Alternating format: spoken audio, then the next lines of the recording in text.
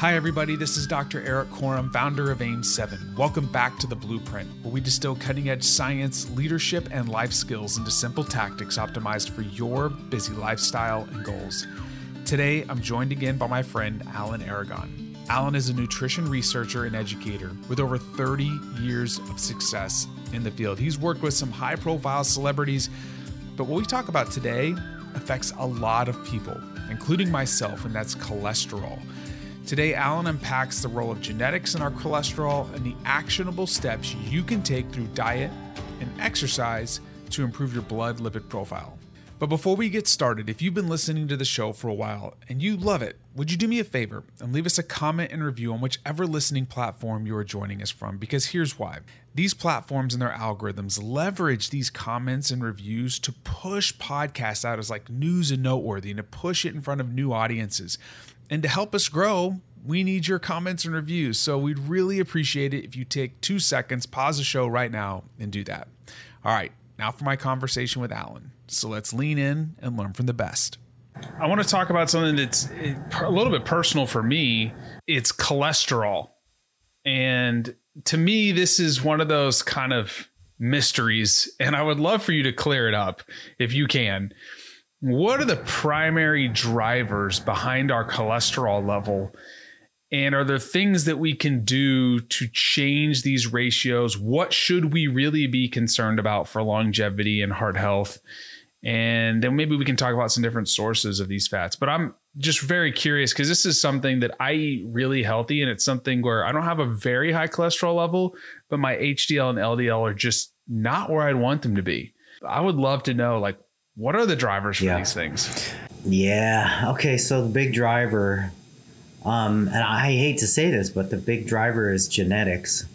So, your proclivity for having higher levels of LDL and or HDL, that is a genetic predisposition for sure. And so the best that anybody can do is follow what we know to improve blood lipids as far as dietary selection goes. And that usually is going to come down to reducing the amount of land animal fat that we take in. And so there are certain exceptions there that are worth mentioning. So generally speaking, land animal fat, but when you look at the literature, full-fat dairy does not seem to contribute to adverse changes in blood lipids, with the exception of butter. Okay, butter does, but full-fat milk, full-fat yogurt. Darn it. And cheese, I mean, it tends to have neutral effects on blood lipids.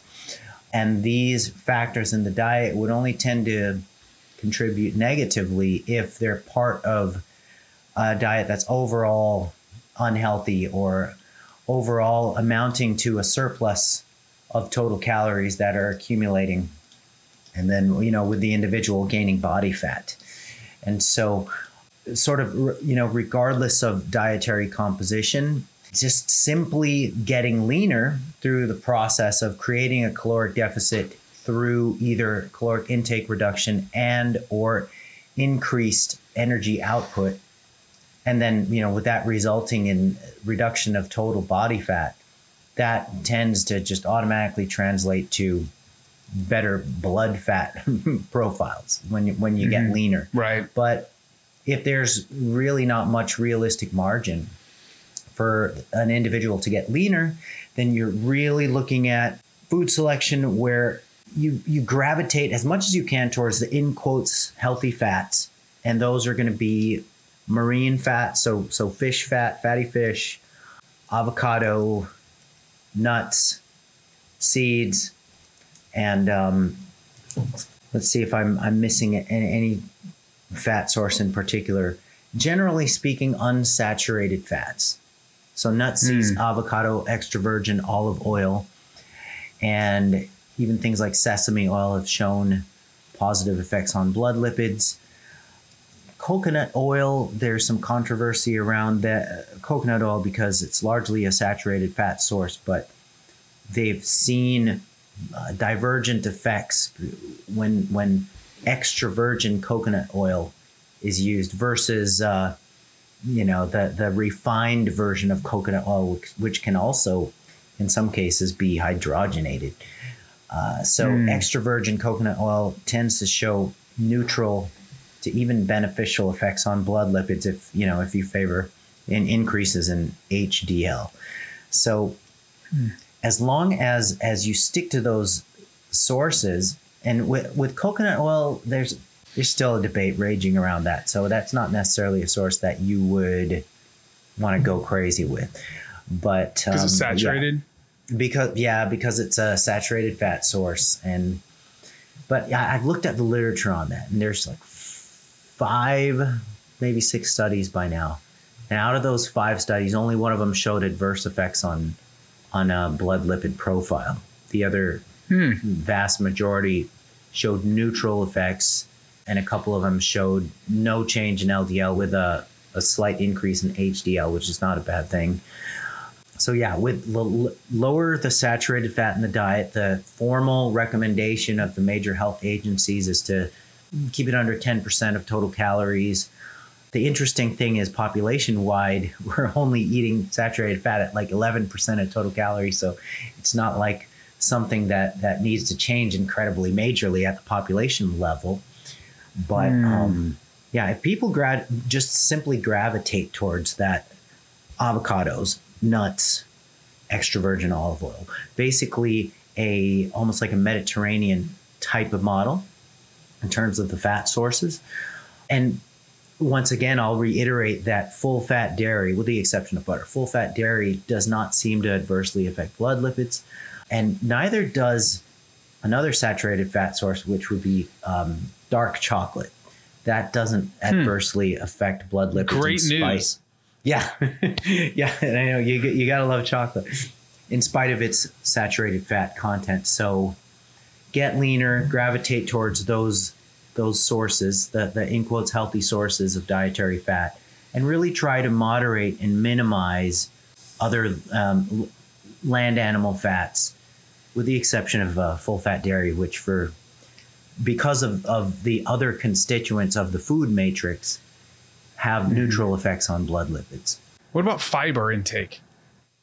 Okay, so that's the other piece of improving blood lipids, is including the right kinds of other foods in the span of the food groups, and that would be just fruits and vegetables in general.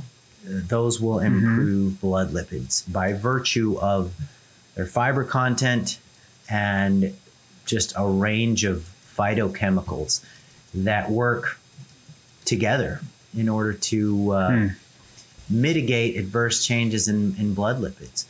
And fiber is something that has been studied just forever and ever. And they've come down to the conclusion that in order to kind of do what you can to maximize health span and just a range of health parameters, at least at the intermediate level, the blood markers of health, 14 grams per 1,000 calories that you consume is the guideline, is the, in quotes, the formal guideline of. This has been published by the Academy of Nutrition and Dietetics in one of their position stands within the last 10 years. It could have been a 2015 position stand if I'm remembering correctly. But yeah, that's their position. So with your typical 2,000 calorie intake, you're looking at 28 grams of fiber to consume. And then you're within the guidelines of what we know to be a healthy intake of fiber. And that will positively impact blood lipid levels. So what about people that supplement? Like, obviously we should be eating the fruits and vegetables, but people that want to supplement with something like psyllium husk fiber, what do you think about that? That actually does work as well. It does work for improving blood lipid levels. And it would seem intuitive that you can just, take a fiber supplement and have it do positive things, but it does work. And the effects, arguably they're modest, but they're still significant. But I personally would rather see people consuming foods that are fiber rich in their whole form rather than supplementing with fiber. Oh, I got you. I'm just saying, like, if you're eating your fruits and vegetables, Okay. Because like for somebody like myself, I need to eat probably 3,000 calories a day. And sometimes it just getting that much fiber can make you feel bloated. Right. And so, because they're the bulk of the food. And so I try to get vegetables with every single meal that I eat. Yeah. But I was recently just like, you know what, I might want to start just to make it a little bit easier in the morning, because I like to make like eggs and some veggies and that kind of stuff, and just have add a little bit of that in to get a little bit of more bulk into my food as far as the fiber is concerned. Yeah. So big picture, reducing the amount of land animal fat, focusing on fatty fish, avocados, nuts, seeds, extra virgin olive oil, more fruits and vegetables, increasing fiber intake, and getting leaner. Like, that's kind of the recipe for improving your blood lipids. That's what it boils down to. And there is a positive effect of making sure you're physically active, but that kind of comes with the territory of maintaining good body composition, maintaining a certain degree of leanness and muscularity. And so that's kind of a given, but that is actually, yes, that is the formula. And it's really interesting, Eric, because there's huge factions of people, especially online, who completely dismiss the idea that blood lipids are a thing to even care about.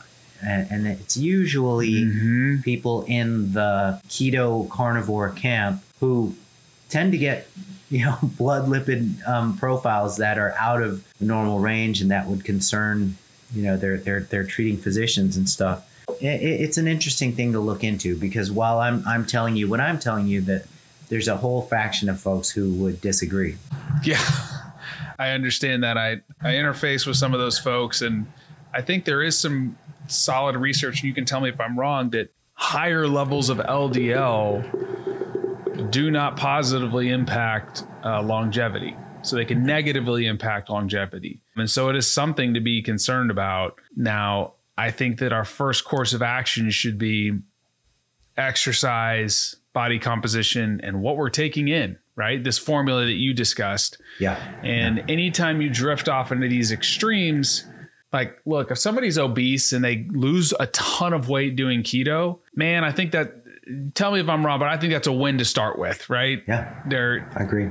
Maybe they're no longer 50 pounds overweight, central obesity's down, they're moving more, like, phenomenal. But they're, you may want to kind of look at the whole picture once you kind of start getting to these certain states about, what are the long-term implications for those things?